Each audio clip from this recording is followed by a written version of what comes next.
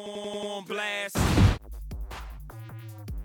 Thank you for once again tuning in to the Ball on Blast podcast. My name is Sheldon Alexander, and I'm here once again with the man, the myth, the legend, my dude, Andrew Webster. Webby, what's up, man? Not much. I'm in an all-star kind of mood right now. All-star kind of mood. We're filming this, as always, on a Thursday night, and the all-star teams have been drafted today, not televised, which is super lame.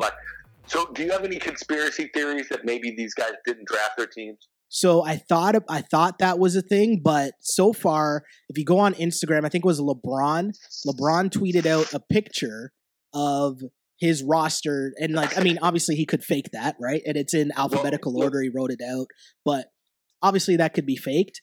But it looked like they actually did do it. The one thing that came out of when they released, they had a show on TNT where they announced who was on either side, and in that interview, they revealed that the reason why it wasn't televised, they met, or I guess had some form of communication with all of the All-Stars, and they couldn't get a consensus on whether or not they should air the draft on TV. So then they didn't do it.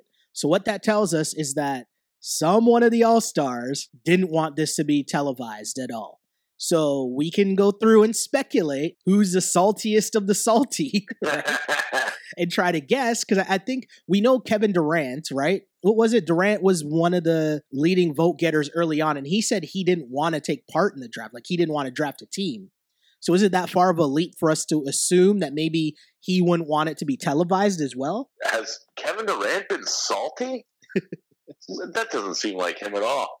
No, right?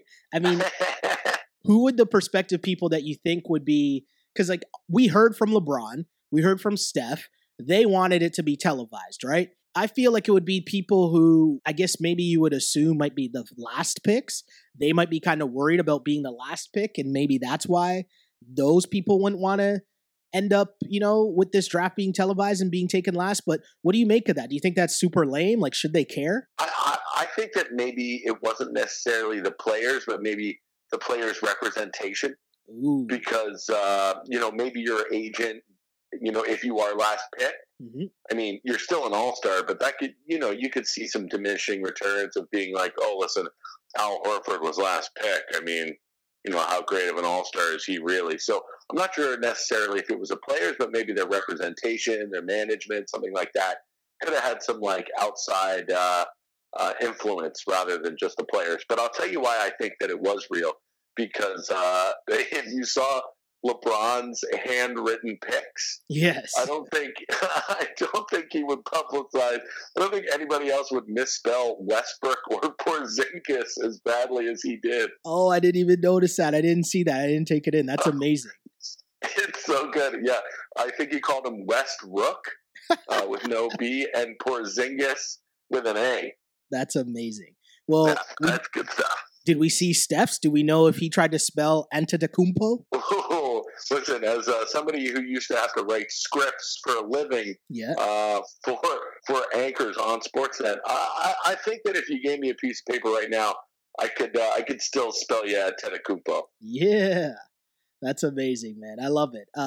The other thing I was going to say too, you brought up an interesting point about the agents, which I never really thought of until you just mentioned it. But imagine if you're whose deal's coming up soon or sometime soon, right? Like if you're Porzingis, or you're right, if you're Boogie or whatever, and now this draft happens, and we see that players are taking Draymond ahead of Boogie, or if that stuff starts to happen, maybe that could be a negotiation ploy as well for either an agent or for a team to be like, well, look, how are you trying to tell me that Bradley Beal is better than Victor Oladipo when Oladipo got picked ahead of him, right? Could that be a thing? Yeah, well, I think that's always something to kind of take note of, because especially nowadays with the way that these NBA deals are, any little bit of negotiation ploy can really make or break between, a $20 million deal and a $30 million deal, really. So true, Webby, so true. So let's break down the rosters here and get to our first segment. We always start with turn up, turn down, and let's begin right away with the All-Star roster. So let's go through the two teams. Obviously, again, it's teams LeBron and Team Curry. So on Team LeBron, the starters are, of course, LeBron James, Kevin Durant, Anthony Davis, DeMarcus Cousins, Kyrie Irving. And then to the bench, we got Bradley Beal, LaMarcus Aldridge, Kevin Love, Russell Westbrook, Victor Oladipo, Mr. Kristaps Porzingis, and your boy, John Wall. Now, if we go to Team Steph Curry starters, joining Steph in the starting lineup, we got James Harden, DeMar DeRozan, the Greek freak, Giannis Antetokounmpo, Joel Embiid. Then heading to the bench, we got Al Horford, Karl Anthony Towns, Klay Thompson, Kyle Lowry, Draymond Green, Jimmy Buckets, and Dame Lillard. So, Webby, our first question here on Turn Up, Turn Down, for those not familiar with how this segment works, we make a statement, turn up equals good, turn down equals bad. First statement is, Team LeBron James is way better than Team Curry. Webby, are you turning up or turning down? Listen, at first blush, you would see this and turn up. But as I've turned this over in my head and looked at these rosters, I'm turning down. Whoa, I'm turning down quite a bit. What? Okay, let me hear you. Yeah, listen, LeBron James obviously is the best player in the NBA. You can't take that away from him, okay? Mm-hmm. And putting Kyrie and the two big guys in New Orleans and Russell Westbrook and Porzingis, like at first look at that team, you're like, wow, that's a major league squad. Mm-hmm. But man, take another look at Steph's team. When you think about the depth, I just think the players like Draymond Green, like Joel Embiid, like Karl Anthony Towns, like Jimmy Butler, I think the two Raptors, I think that it's a way more complete team. I really do. I'll give you this much, Webby, because I'm going to turn up on this. I'm going to say that Team LeBron is better than Team Curry. And I will give you this, though, that I do feel that, especially in the starting lineup, Steph's team is a lot more balanced, right? Like, Steph is obviously the point guard. James Harden and DeMar are traditional wings. Giannis can obviously play the floor. And you got your big man JoJo in the middle playing center, right? But when you slide over and you just look at LeBron's team now, right? These are matchup problems. You got Kyrie, LeBron, and KD as the wing? Like, hold on, what? That's your wing. LeBron, Kyrie, and Kevin Durant. And then up front, you're telling me you got Boogie and Anthony Davis? I'm definitely rolling with Team LeBron. And especially because coming off my bench, I got my guy, Russell Westbrook, Mr. Do Everything, Mr. Why Not, Mr. Gordon Gartrell shirt. If you saw him tonight as he walked into the game, I don't know if you caught that.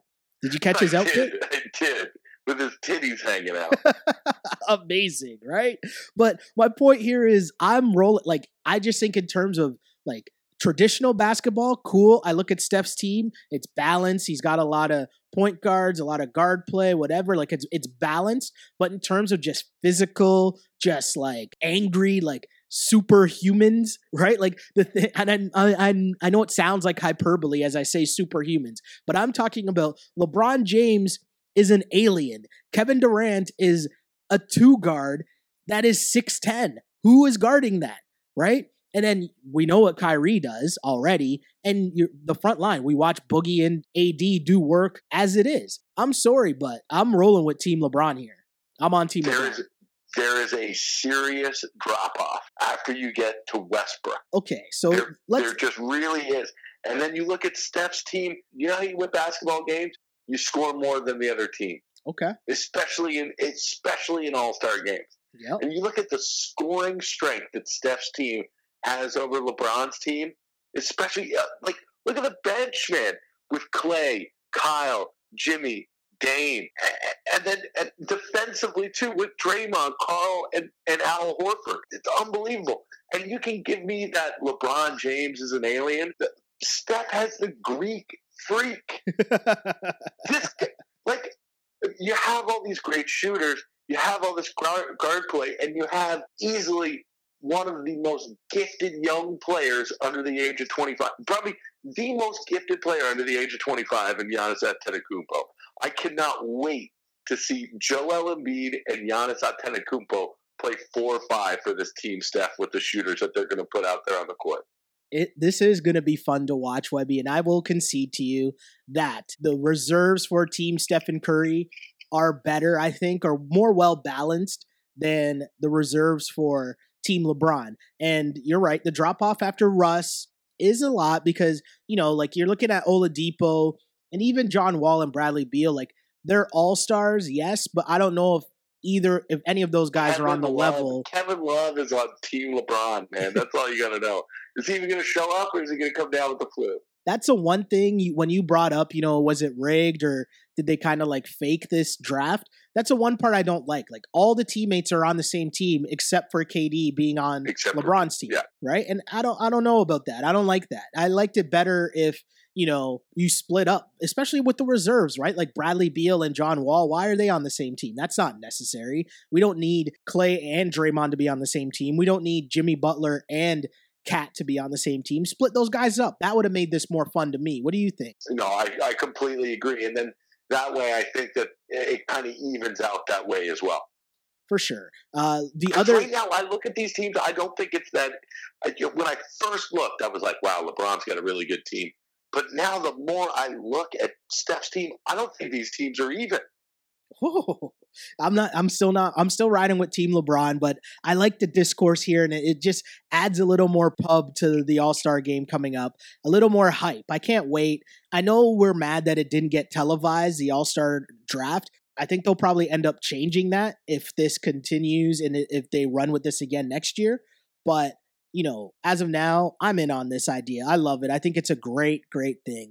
But, Webby, something that always happens each and every year with All-Star games, regardless of what sport it is, people are super salty because they got snubbed.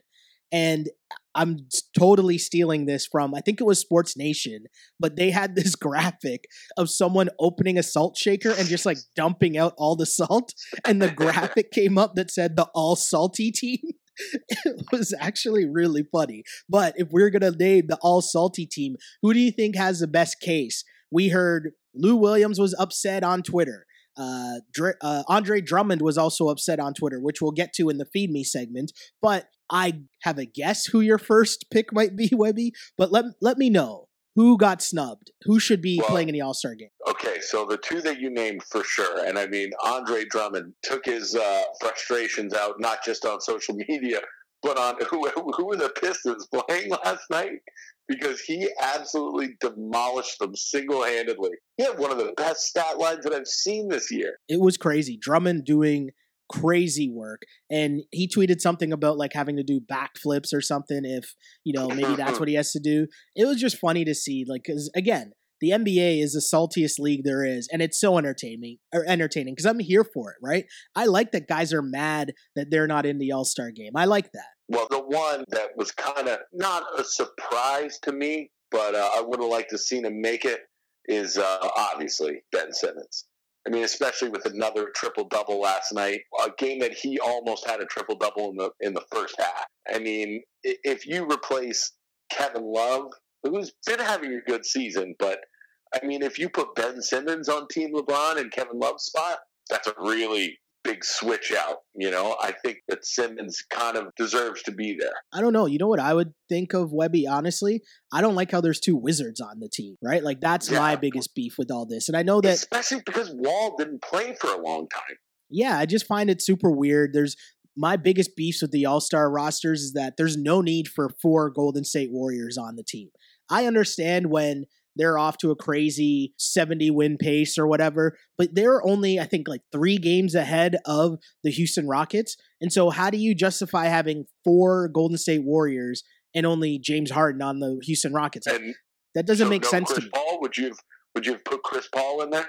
Definitely, I'd put Chris Paul in there, probably over Clay or Draymond, probably Draymond, I don't know, but it's just an easy decision to have 4 Warriors because people don't want to make the difficult decision of picking between Clay and Draymond, which one shouldn't make it. So I think the easiest move is just to put both of them on, but I think that's totally unfair to other guys who are deserving. And I think Lou Will, there's crazy stats out there about Lou Will Lou Will scoring, I think, since like December 1st or something like that. Like, he's basically leading the league in scoring. Like, Lou Will has had a crazy season. The Clippers are in, I think, 9th, and they've survived the first half of having so many injuries. And part of the reason for that is the man, six-man Lou Will, who Toronto fans will be obviously familiar with. But what Lou Williams is doing, I think it's just a better nod to give guys like that an opportunity instead of having 4 guys on the same team. Like, that doesn't make sense to me. I don't understand that. I also don't think that, okay, you go to the East, right? You have 2 Cleveland Cavaliers, you have 2 Boston Celtics, you have 2 Toronto Raptors. Why do you don't need 2 Washington Wizards. They're not that good, right? Like, that's just not a thing. I don't think you need, and as much as I think that Al Horford is the glue for that team, I don't think you need 2 Boston Celtics. It was funny watching TNT the other night. It was their players only. Did you see that? Any of that? It was their players only crew. So it was like Shaq, Chris Webber was playing the role of the host, and then Baron Davis and Isaiah Thomas were on. But they were talking about Al Horford and Shaq. Shaq's heavily critical on big men, right? Because obviously he's one of the greatest big men ever to play the game, but he's super critical at big men and their numbers. Al Horford is averaging 13 and 6. Now, Shaq tried to claim that if you put him right now on the Orlando Magic, he could put up 13 and 6 in the league, which obviously is an exaggeration. But, that's where we get into the situation that we're discussing now, where how much do you equate the intangibles that Al Horford brings to the table as opposed to the stats? Listen, intangibles will help your team win, but I don't necessarily think that anybody's going to be watching the All-Star game to see Al Horford set picks. I wholeheartedly agree with you, Webby. I'm right there with you. When we look at this one, turn up, turn down, we split on this. I'm saying turn up. Team LeBron is better than Team Curry, and Mr. Andrew Webster is turning down. We'll have more All-Star talk a little later on when we discuss some of the social media stuff that was going on. But let's continue with turn up, turn down, Webby. And, before we get to the next actual topic, I just want to go over a couple of the crazy-ass storylines that went on in the NBA. And we could have picked, like, any and all of these things to talk about, right? Like, it's been a crazy week. It's just been a regular week in the NBA, I felt like it was supercharged though, right? Like, we had the topics we're going to get to with Kevin Love and the Cavs and obviously J. Kidd. But on top of that, you had Kawhi versus the Spurs, which, like, would you ever picture that being a thing ever? Kawhi and the Spurs beefing? I'm surprised that even got out in the media. Right? Like, how does that even happen? So crazy. The Wizards are a complete gong show, right? We will talk about Jason Kidd, but like the Kemba Walker trade rumors came out of nowhere, and then Michael Jordan kind of like moonwalked away from them a little bit, right? But that's crazy. You had Damian Lillard setting up a meeting with Paul Allen, and they're talking about the future of that franchise. You have LeBron Instagramming young LeBron Instagramming old LeBron, right? You had Rob Pelinka who even knows what that guy's talking about with the state of the Lakers right now. And to top this all off, your boy Kobe Bean Bryant is nominated for an Oscar award. The NBA is the best, right?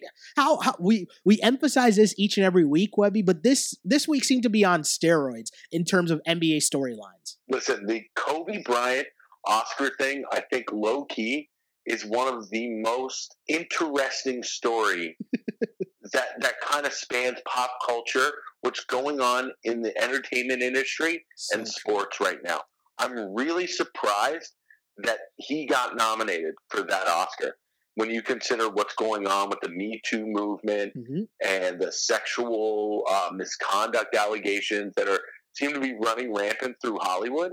And for them to kind of almost not anoint, but recognize Kobe Bryant for this short film is really interesting to me. I'm really wondering like where that's coming from. I mean, I don't know if you saw the story today, but Casey Affleck, who won Best Actor for Manchester by the Sea last year, has pulled out of presenting the Best Actress category this year. That's what usually happens when you win Best Actor. The next year you present the Best Actress and vice versa, right? And So what's he's homegirl's pulled name? himself- What's homegirl's name that they're anticipating is going to win that award? Frances McDormand. Yes. So I saw this on TMZ, and correct me if I'm wrong, but people were anticipating that if she won, she's kind of the no nonsense, like I'm a shoot from the hip. Like, did that play a part into this, you think? Big time. And you saw that Franco wasn't nominated either for Disaster Artist, right?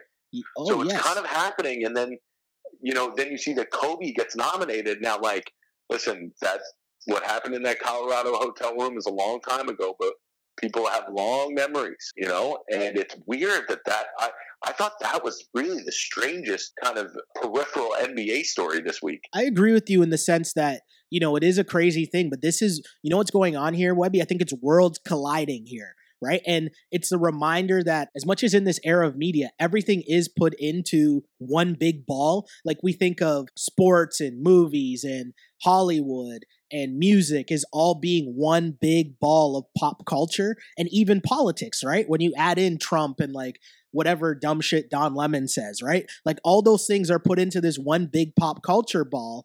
But this Kobe thing was almost a reminder that in this 24-hour news cycle where we forget things so quickly because we're just on to the next story, it was kind of the reminder that no, sports people were here to quickly be like, wait a second. So while Casey Affleck he's taking a step back, and while Franco's obviously not getting the accolades that many people think that he would normally have, here's Kobe Bryant. And just because the Kobe machine or the Nike machine behind Kobe has done such a good job of making people forget about what were very serious allegations at the time, right? Like, does that make sense? I think that just where the state of the media is right now, that people don't do their research, right? You're just going to like, what's my last memory of said person? And that's kind of what we're going with. Yeah, exactly.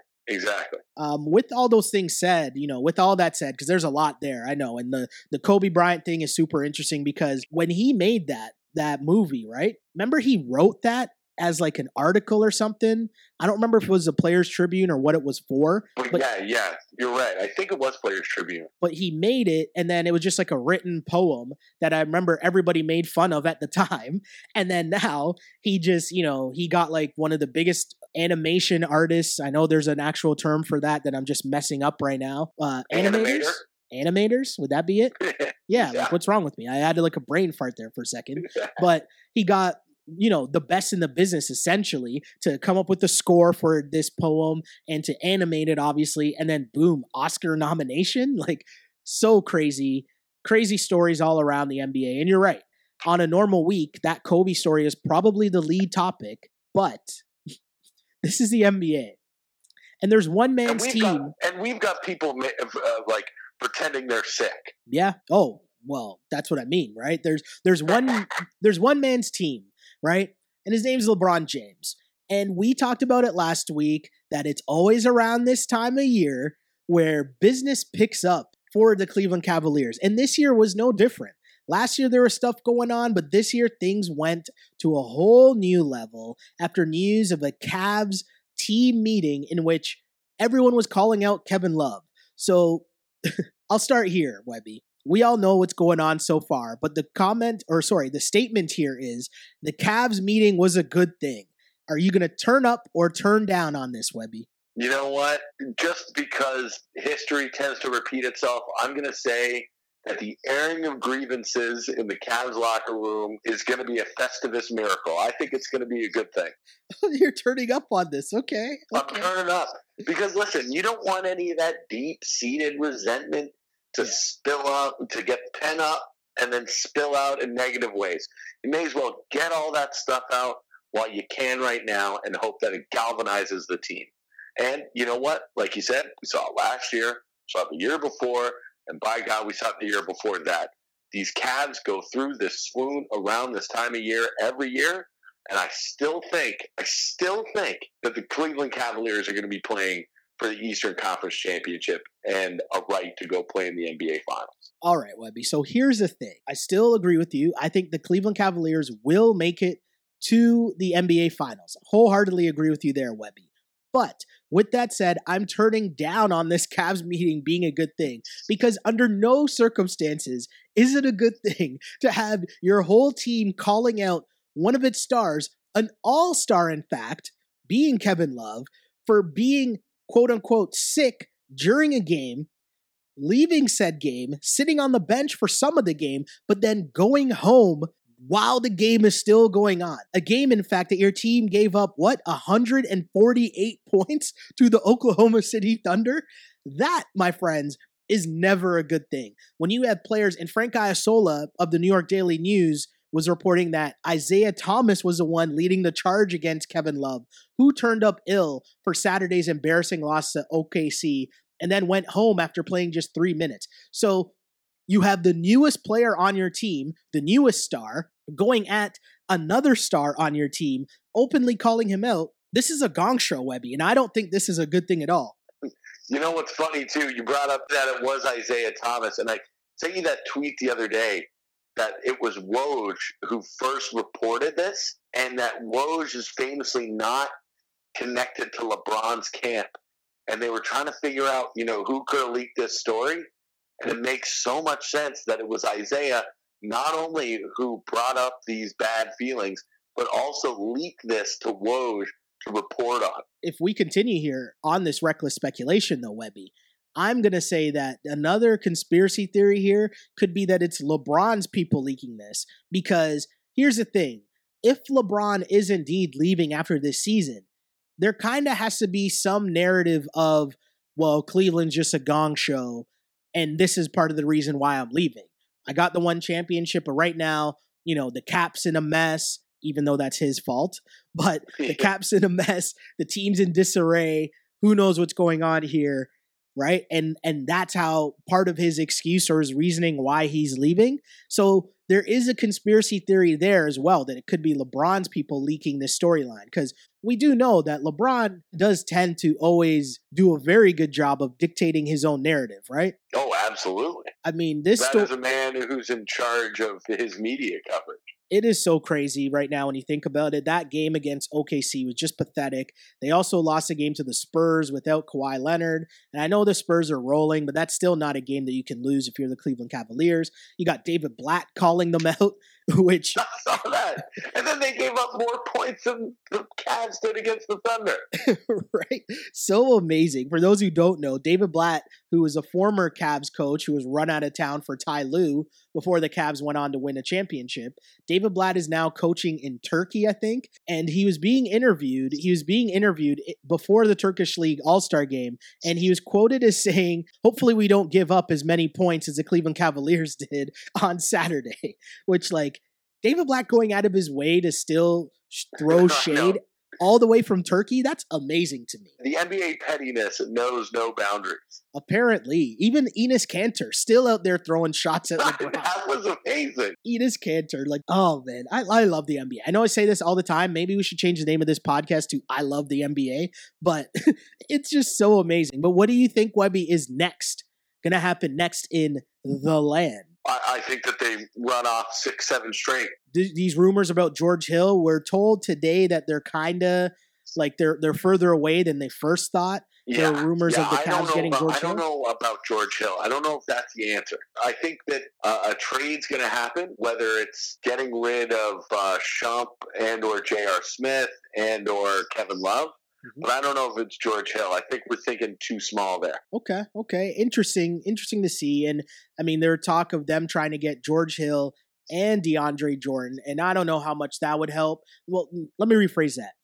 I think it would help, but I don't know if it helps enough that it makes that much of a difference against Golden State. I think that, with the pieces they have now, they can figure stuff out and they can make it a little bit better with the pieces that they currently have. But George Hill, I don't think adds that much to you that I'm giving up anything with meaning. And at first the report was Iman Shumpert and Channing Frye as the primary players. But I mean, I'm not giving up much more than that to get George Hill. That's for damn sure. But agreed. But bottom line, Cavs land right now, things are super crazy, super interesting, as always. I want to get your opinion on something else, Webby. I forgot to add this into the notes, but I know you're aware of the storyline. It was floating all around where Kevin Love fell on the ground and none of his Cavs teammates helped him up. But not only did none of his Cavs teammates help him up, but Jay Crowder kind of like stepped over him and just walked right by him to pick up the ball.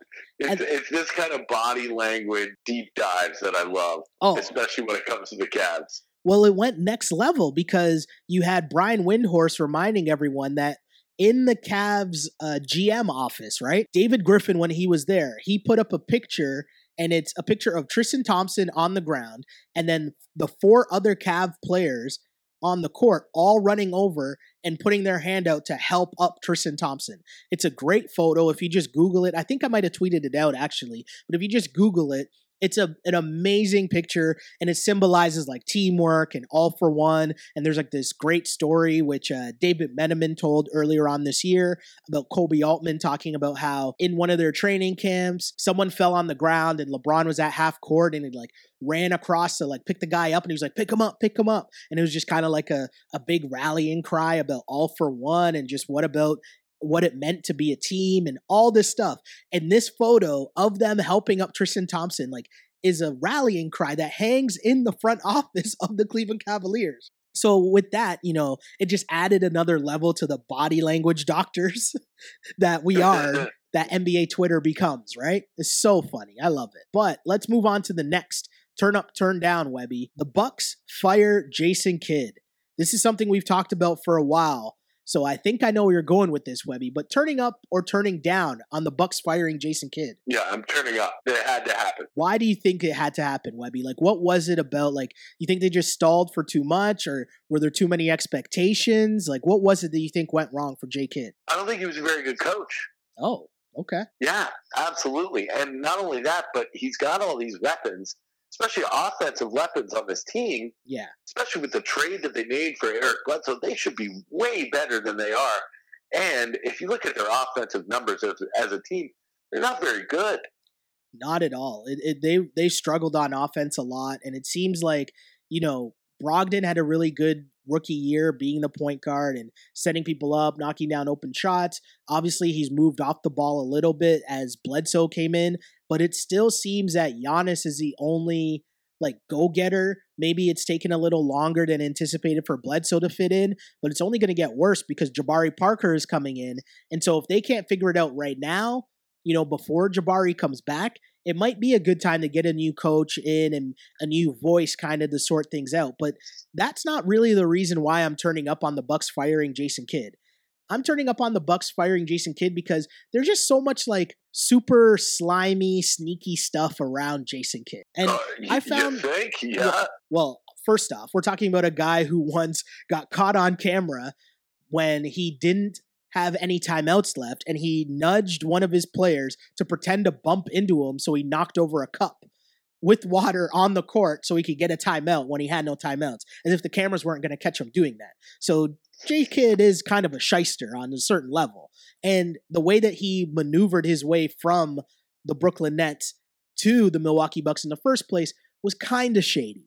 But the way that this all played out, Webby, is why I'm turning up on firing Jason Kidd. So right after this happens, he does a little interview with Ramona Shelburne, and I'm going to go through the list of tweets here, where Jason Kidd tells ESPN that Milwaukee Bucks star Giannis Antetokounmpo called him about 15 minutes before Kidd was officially notified he'd been fired by the Bucks and offered to help save his job. Kidd said, quote, "He called me and said, 'Coach, this isn't right what they're about to do, but they are going to let you go.' Kidd says he told Antetokounmpo, quote, 'I had a feeling that was going to take place.' Kidd says Antetokounmpo replied, quote, 'What can I do? I'll call the owners. I'll call my agent.' And Kidd said he told him, 'There's nothing you can do. All you can do is tell the truth.' So obviously this is decided to make Jason Kidd look good, to make it seem like Antetokounmpo is on his side and there wasn't a rift there. But do you find this as shady as I do, that Jason Kidd would reveal this in the minutes after he got fired? Listen, what are the odds that conversation actually took place? Do you think a guy whose first language is certainly not English is that eloquent in trying to save his coach's job? No.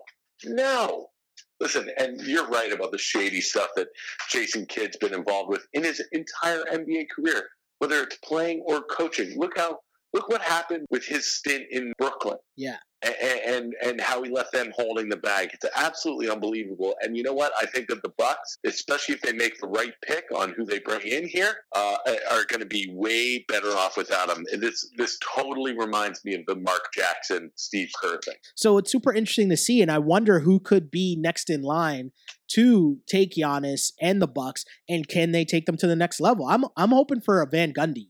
So a lot of things in the air, but as always, as we kept saying, crazy times going on in the NBA right now, but we both are turning up on the fact the Bucks should have fired your boy Jason Kidd.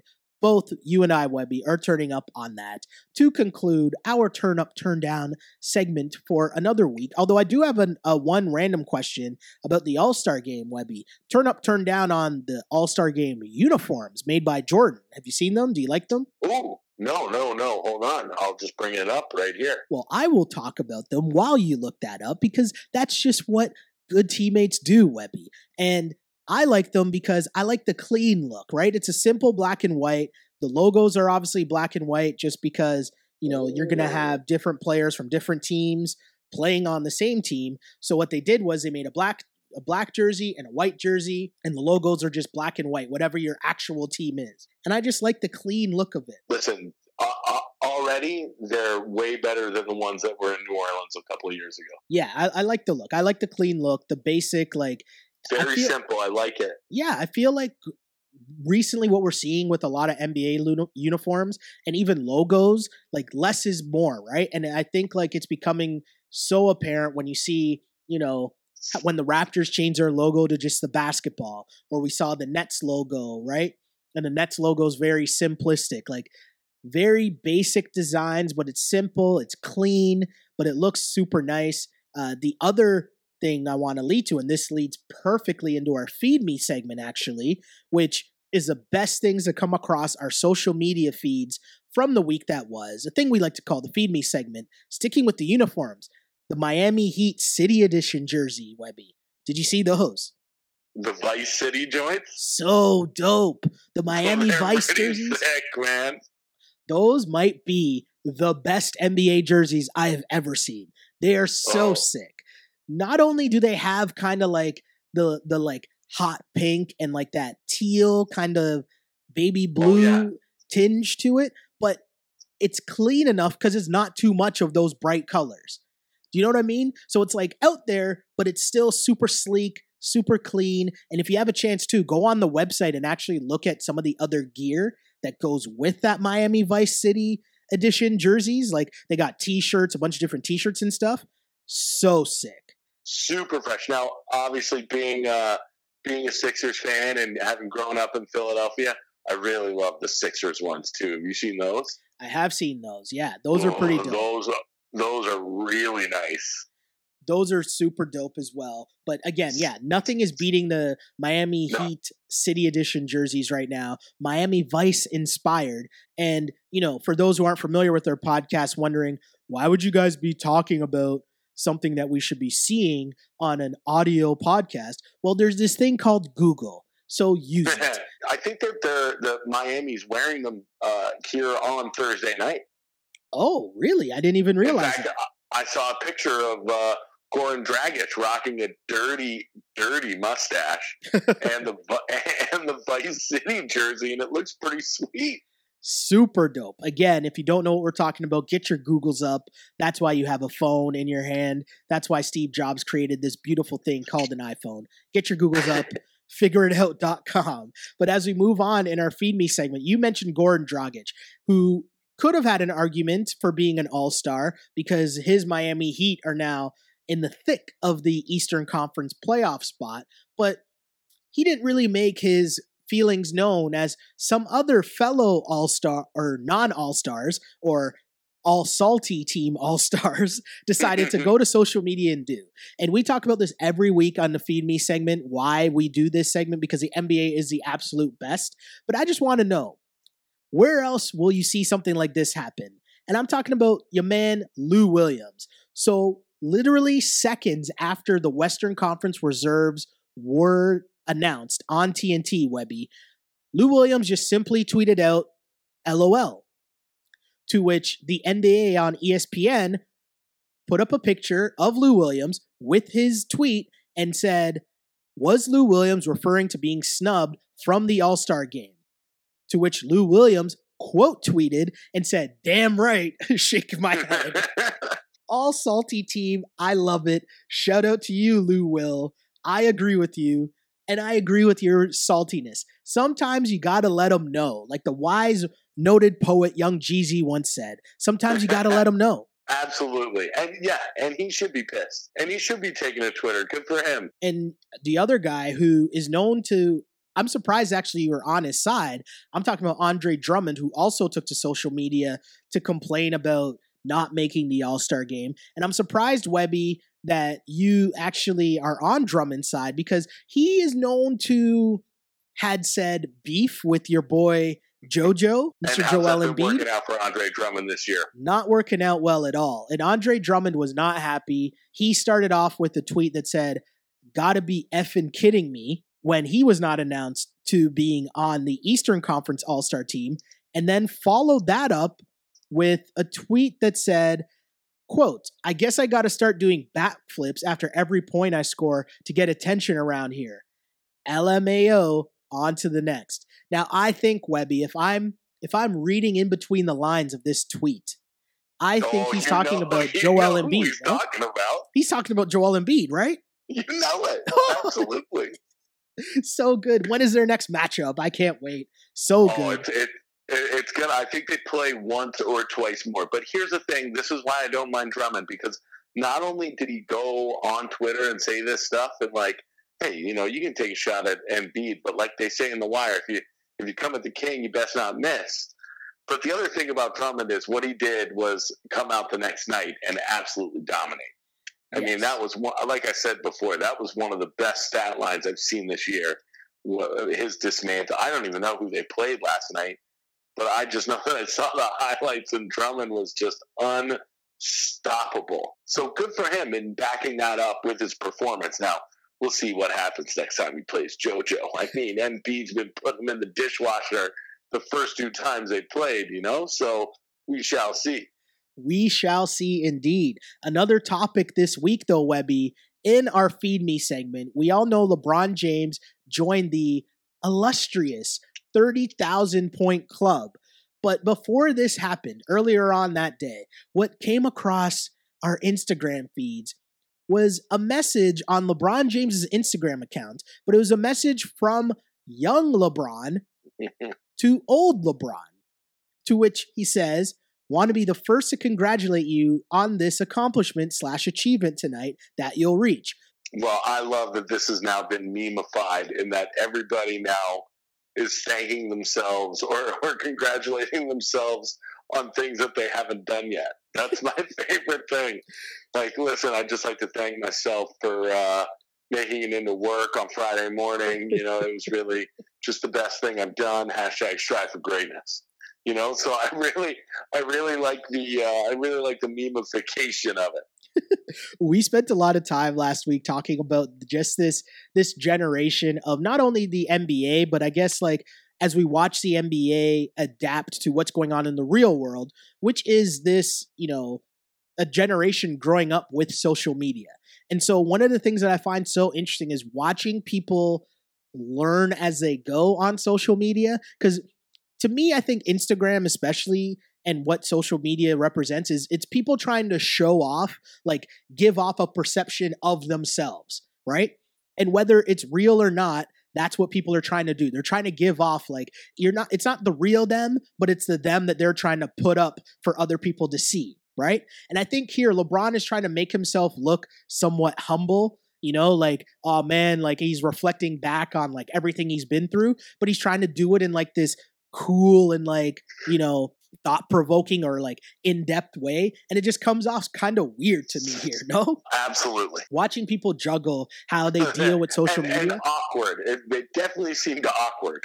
Yes. Moving on in our Feed Me segment, though, Webby. One last thing I got, and then I'll ask you if you got something. But Another person I didn't really envy their position was Steve Kerr, because there is video circulating of Chris Paul doing this fake laugh, right? That meme was going around for a couple days.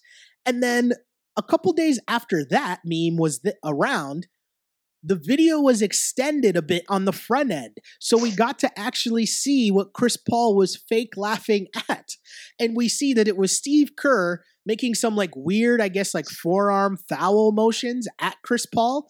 And just perfectly, the camera cuts right to Chris Paul, long enough to catch him turning to Steve Kerr and laughing, but then as his face turns, it quickly turns to a scowl and to reveal that obviously he's fake laughing at Steve Kerr's terrible joke. This might be one of my favorite videos that I've ever seen on the internet, Webby, and I, no lie, probably have watched it 100 times. It is so great. It's so great because it sums up perfectly the hatred or the distaste that Chris Paul still has for the Warriors. His uniform might have changed from the Clippers to the Rockets, but he still does not like anything about the Golden State Warriors at all. And I love that he had no time for Steve Kerr. Like, I'm not laughing and joking around with you. I'm trying to beat you guys right now. Me and you ain't friends, Steve Kerr. I'm here for it. I like it. Well, I completely 1,000% agree with you. Not only is it so Chris Paul, but it's just like, it's a great insight to his personality and the way that he carries himself on the court. Yes, indeed, Webby. Also a dude who's been carrying himself pretty well on the basketball court. Let's transition into our Wrap It Up segment. And, you know, not too much going on in Raptorland, but one thing we'll definitely bring up for sure is Kyle Lowry was named to the All-Star game. And it's a great feat when you think about the fact that Lowry and DeRozan now are perennial All-Stars. Like, you can officially call them both perennial All-Stars. It's been their third straight game together, if I'm not mistaken. And it's just been awesome to see for the franchise and how much it's meant to the fan base, to how much it legitimizes the fan base.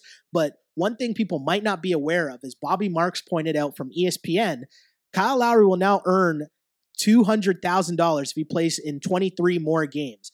Lowry has an all-star bonus in his contract that is tied in with games played, which is 65, and he also has a $500,000 bonus if the Raptors reach the conference finals, and an additional $500,000 if Toronto earns a spot in the NBA finals. Toronto will be $800,000 below the tax if Lowry reaches the game's criteria / all-star bonus. What do you think of that for Kyle Lowry? That's pretty cool. The dude was already making 31, 30. Yeah. I think it's like 33 mil this year. Nice. It's just like a little bit of cherry on top, right? Right? Talk about cherry on top. That big time deal that Kyle Lowry signed last year. A lot of speculation went into the fact that he took less years. We know that he wanted 5 years. He settled on taking 3 years, and I'm pretty sure it was 33 mil that he signed for. And, you know, it's funny to see now because these are the things that we forget about, right? But when you go back to when he signed that contract, this was kind of the extra bargaining chips you had when you're telling him, hey, we're only going to sign you for 3 years, but we'll add in a bunch of little stipulations here, right? Like if you make the All-Star game, you play X amount of games, cool. There's bonuses there for you. Smart ninja-like moves there by Masai Ujiri to keep Kyle Lowry motivated and keep him coming, right? Absolutely. And does anybody on this team not named DeMar DeRozan deserve this money more? I mean, Kyle Lowry's been busting his ass since he came to Toronto, and it's good to see him rewarded with these added performance-based incentives. Super cool and super dope as well as the Raptors continue to dominate in the Eastern Conference, smashing the Atlanta Hawks, a basketball team I refuse to watch play just because there's absolutely no point. I will not watch the Atlanta Hawks play. They're ugly. Yeah, and their uniforms are terrible. There's no fans in their stands. Like, it's just a complete waste of time. I did not watch much of that game at all, other than to see that the Raptors blew them out and to notice that Bruno still doesn't play, which, yeah, that's a story for another day. So, yes, again, we know they beat Atlanta, but we're not really, like, whatever. Who cares about that? I want to know what you think about this team after that stretch against above 500 teams. And how much did that change your opinion of the team that you had before? Not really. You know, those were tough games, especially that Minnesota one. I thought that was the one that they really didn't blow it, but they could have won that game. It was a super ugly game. Yeah, it was a really ugly game. But You know what? My opinion hasn't changed. What's good is that Boston seems to be on a little bit of a swoon here. They've been struggling lately. That lead there is shrinking, and as long as they keep playing good basketball, and even in some of these losses, they've been playing all right. I don't think there's any reason to worry for Raptor fans. Yeah. And I would like to point out that the Sixers beat them. Super interesting schedule coming up. They got Utah on Friday, the Lakers on Sunday. Next Tuesday, again, a rematch against Minnesota. I wonder if Jimmy Butler will be back for that. And then wrapping up the week, we'll be back next week while the Raps are playing against the Washington Wizards, which will always an interesting measuring stick anytime the Raps and Wiz get together. But interesting times in Raptor land. And, to follow up on what you said, Webby, my opinion of this team didn't really change that much. Like, I didn't ride the wave as much as most Raptors fans did when they beat the Cleveland Cavaliers or when they almost came back and beat Golden State. So watching them play like those grinded out games against the Pistons and against Philly and Minnesota, that was really interesting to me to watch those games and just see how this team and how the Young Bucks react in these close games. And even the Miami game, which was a game that they lost right at the buzzer, right? So to me, those are the games that really tell you what's going on with this team because, yes, beating the Cavs was a way bigger deal for the Raptors than it is for the Cleveland Cavaliers. Like, they have more to gain from that, which we talked about a couple weeks ago. But I just think that it's a good learning experience for the Young Bucks. Get them in close games. Get them into, not everything's going to be fun and freewheeling, where the offense is just looking great and the ball's humming. Sometimes games are going to get a little tight and you're going to have to slow it down and play a half-court game and really grind out some victories. So I think that experience over the last week for the Young Bucks is really a good thing. My only thing I want to say about the Raptors, the only negative thing I'm going to say about the Raptors is I really have no time for people whining about not making the rookie-sophomore game. 110%. I'm glad you brought this up. Listen, it doesn't matter, okay? All that matters, the All-Star game hardly matters, okay? You know what matters is that your team continues to win, okay? It doesn't matter that Fred VanVleet isn't going to play in the rookie, sophomore, young stars game, or that OG Anunoby isn't picked as one of the top rookies to play in this game, all right? That's not who these players are. These players are playing within a system for the Raptors to win ball games, okay? For sure. And again, you don't want your profile to be that big while you're still getting used to the NBA. You want to stay anonymous and stay off the scouting report as a rookie, as a young buck. You want to stay off the scouting report and do your work in silence for as long as you can, because that's when that next upgrade comes, when that next upgrade, that next, defensive intensity from the other team pops up, when people start to know your name. And that might be a little bit of what's happening to Norman Powell right now, as he's struggling, as he was supposed to take another level, another step this year, and he's kind of struggling. I'm just saying, I'm just not here for it, because as little as the All-Star game matters, to back up exactly what you said, Webby, the Rising Stars Challenge, or whatever the hell it's called, matters even less. So, you know what? Take that motivation of Frank Ntilikina making it to the team and you guys not making it. You know what? Next time we see the Knicks, give him the business. And then that'll be way more worth it. I'd rather you not make the team and then be mad every time you see those dudes. You see Jamal Murray, give him the business, right? If you're that mad about it. I'd much rather have it work out that way than have you guys so early on in your career be celebrating oh, I'm great, I'm good, I'm here. When really, we know a lot of this is a product of the system. And I'm okay with that. And that's a good thing. And I'm happy for Raptor fans that they have a good team with a bunch of young bucks that are filling in and doing well within the system. So let's just stick to that. Not only that, but I'm not worried about Norm. Just wait till the playoffs. Okay. I like it, Webby. I like it. And we will wrap up this edition of the Ball on Blast podcast like we always do with the Ask on Blast segment. But this time I'm going to switch it up a little. And to start, I do have a real question that came from someone. But first, because I didn't give you this time earlier, Webby, talk to me about your Eagles, man. Oh, boy. We're going to the Super Bowl.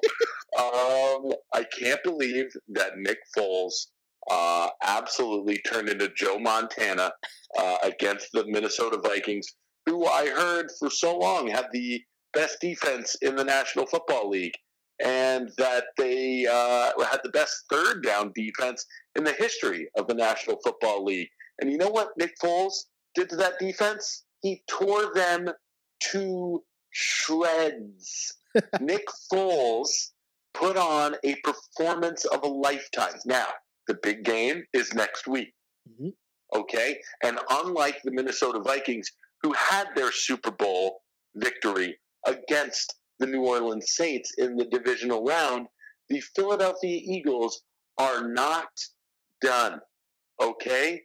Are we afraid of Tom Brady? Hell no. Are we afraid of Bill Belichick? No way. Do we think that Matt Patricia's defense are a bunch of pussies? Yes, we do. And is our defense ready to get after the quarterback and make Tom Brady's life 3 or 4 hours of living hell come next Sunday night? Yes, we do. Philadelphia, the Eagles, they're going to do what many, if not all, thought was impossible and beat the Patriots and win the Super Bowl. Yeah, I was going to stop you midway through, but I'm like, nah, I'm going to let you go. Because I'm going to say, save some for next week when we make official picks, but I don't think we have to make official picks because we know who you're going to pick. Listen, this is a special Eagles team, okay? And as long as Brian Dawkins comes out with one of these 2-minute long videos on that Sunday where he fires it up. Have you seen these? No, all I've been seeing is your squad getting hyped to Meek Mill's, what is it? Dreams and Nightmares? Is that what it's called? Yo, it's track 1, man. So Side 1, track 1 on that album. It's one of the best hip-hop songs of all time. One of the greatest intros ever, for sure. Wholeheartedly agree. But listen, the team is special. That's all I'll say. I think Webby sounds excited. I don't know. Let us know. My team's in the fucking Super Bowl. Of course I'm excited. I'm not mad at you, Webby. I'm not mad at you at all. Shout out to the Eagles. Next week I'll make my pick because I'm not sure yet where I'm going. I have an idea. Right. But I'm not sure yet where I'm going. So I'll for sure make my pick next week. But let's get to our real Ask on Blast question, as I cheated there. But our real Ask on Blast question comes from Sam. And Sam wants to know, I know you guys are music fans. The Grammys are this Sunday. Who will win Album of the Year? So after I got this question, I said, yes, I will do my civic duties here on this podcast and I will find the nominees because I wasn't sure who the nominees were. I know two of the nominees. So the nominees for Album of the Year, you have 24K Magic, Bruno Mars. You have Melodrama, Lorde. You have Kendrick Lamar, Damn, Jay-Z, 444, and Awaken My Love, Childish Gambino. Webby, who's winning Album of the Year? Who do I want, or who is it going to be? I'll ask you both. Okay, well, obviously, we talked about our top 3 albums a couple episodes ago, and we both had Damn number 1. Yes. It's a shining achievement, not only of hip-hop, but of album making and just storytelling and lyricism and music and everything. We both loved it. And I think that if Kendrick... I believe, wasn't it Beck who beat out Kendrick a couple of years ago? I think so. And we were all like, what? Excuse me? I think so. I think that Kendrick should win. Now, I think that Childish Gambino is going to win. Oh, okay. And listen, I'm not mad at it because that album is stunning. That album is amazing. I love it. It would have been on my top 5 had we gone with 5. Instead of 3, I think Awaken My Love was just one of the most creative albums, especially for a guy like Donald Glover to come out with. Definitely went away from what we thought Childish Gambino was and kind of made this whole new sound that was a retro sound, but kind of updated it. And I think that's what's going to win. Okay. And as you mentioned, if you didn't hear our takes on what was the album of 2017, just go back wherever you found this podcast and you will find a prior episode, which will give you the full breakdown on our albums of the year. But you are correct. We both did pick at the time Kendrick Lamar's Damn as being the album of the year. So, I think that Kendrick Lamar will win, but who do I want to win? Of course, I want Jay-Z to win. 444, that's my guy. It's in New York. It'll be a celebration of Jay, whether or not he wins. Well, what did he call it? The Blues Sippy Cup, right? Like whether or not he wins more sippy cups for his kids, this will be a celebration of Jay-Z, the man, the myth, the legend, my dude. I'm looking forward to the Grammys because it'll be so much fun. Hova all day, every day. Is he performing? I think he has to be performing because he's getting an award, like one of those like kind of lifetime achievement type things. Right. Yeah, he's getting some award, and he's up for I think Song of the Year or Record of the Year. So the Story of OJ is also nominated along with this. That's got to be nominated. So I mean, this is it'll be a great celebration for Jay-Z. So if you are a Jay-Z fan, I urge you to tune in to the Grammys, which normally, this is a man that once famously said in a song, "Fuck your awards like Eddie Murphy's couch." Right? Yeah. But hey, 444, change man, growing up. Let's do it for one night only. I'll give the Grammys some love. I'm in. Before we go, where do you put 444 on Jay-Z albums of all time? I don't know. That's too tough, man. I don't even know what my favorite Jay album is of all time. It's tough. I switch up all the time. I just love them all. I just know which ones I don't like as much as the others. 444 is in the upper echelon for sure, but to me, it still doesn't beat Blueprint. It doesn't beat Black Album. Obviously, when I go to the beginning, because I'm a fan of In My Lifetime, and obviously Reasonable Doubt is the shit. So, I mean, if we're going by that, what did I just do? That's 4 I just listed. So I guess 444 at best could be top 5, but I'm a guy that loves American Gangster. Oh, really? I love American Gangster. That is a great album, and if you don't like American Gangster, go back and listen to it cover to cover. That is telling a story. That is a dope-ass album. It's a story from the come up all the way to the heights of making it and hitting it big to then when you fall off as a drug dealer. It's such a great story, great piece of work. So I don't know where I rank 444. I'm not sure yet, but it is a great piece of music. I love it. Still love it. Was bumping it today. Nice. I like to hear it. Hopefully you were bumping along with us on and enjoyed this edition of the Ball on Blast podcast, and you'll decide to bump along with us again next week. As always, my name is Sheldon Alexander, and you can find me on Twitter at Shell Alexander and on Instagram at Sheldon Alexander. This is Andrew Webster. You can catch me freaking out about the Eagles on Super Bowl Sunday at AWebster84 across all social media. And as always, we are the Ball on Blast podcast, unpolished and unapologetic. Until next time, see ya. Peace. On blast.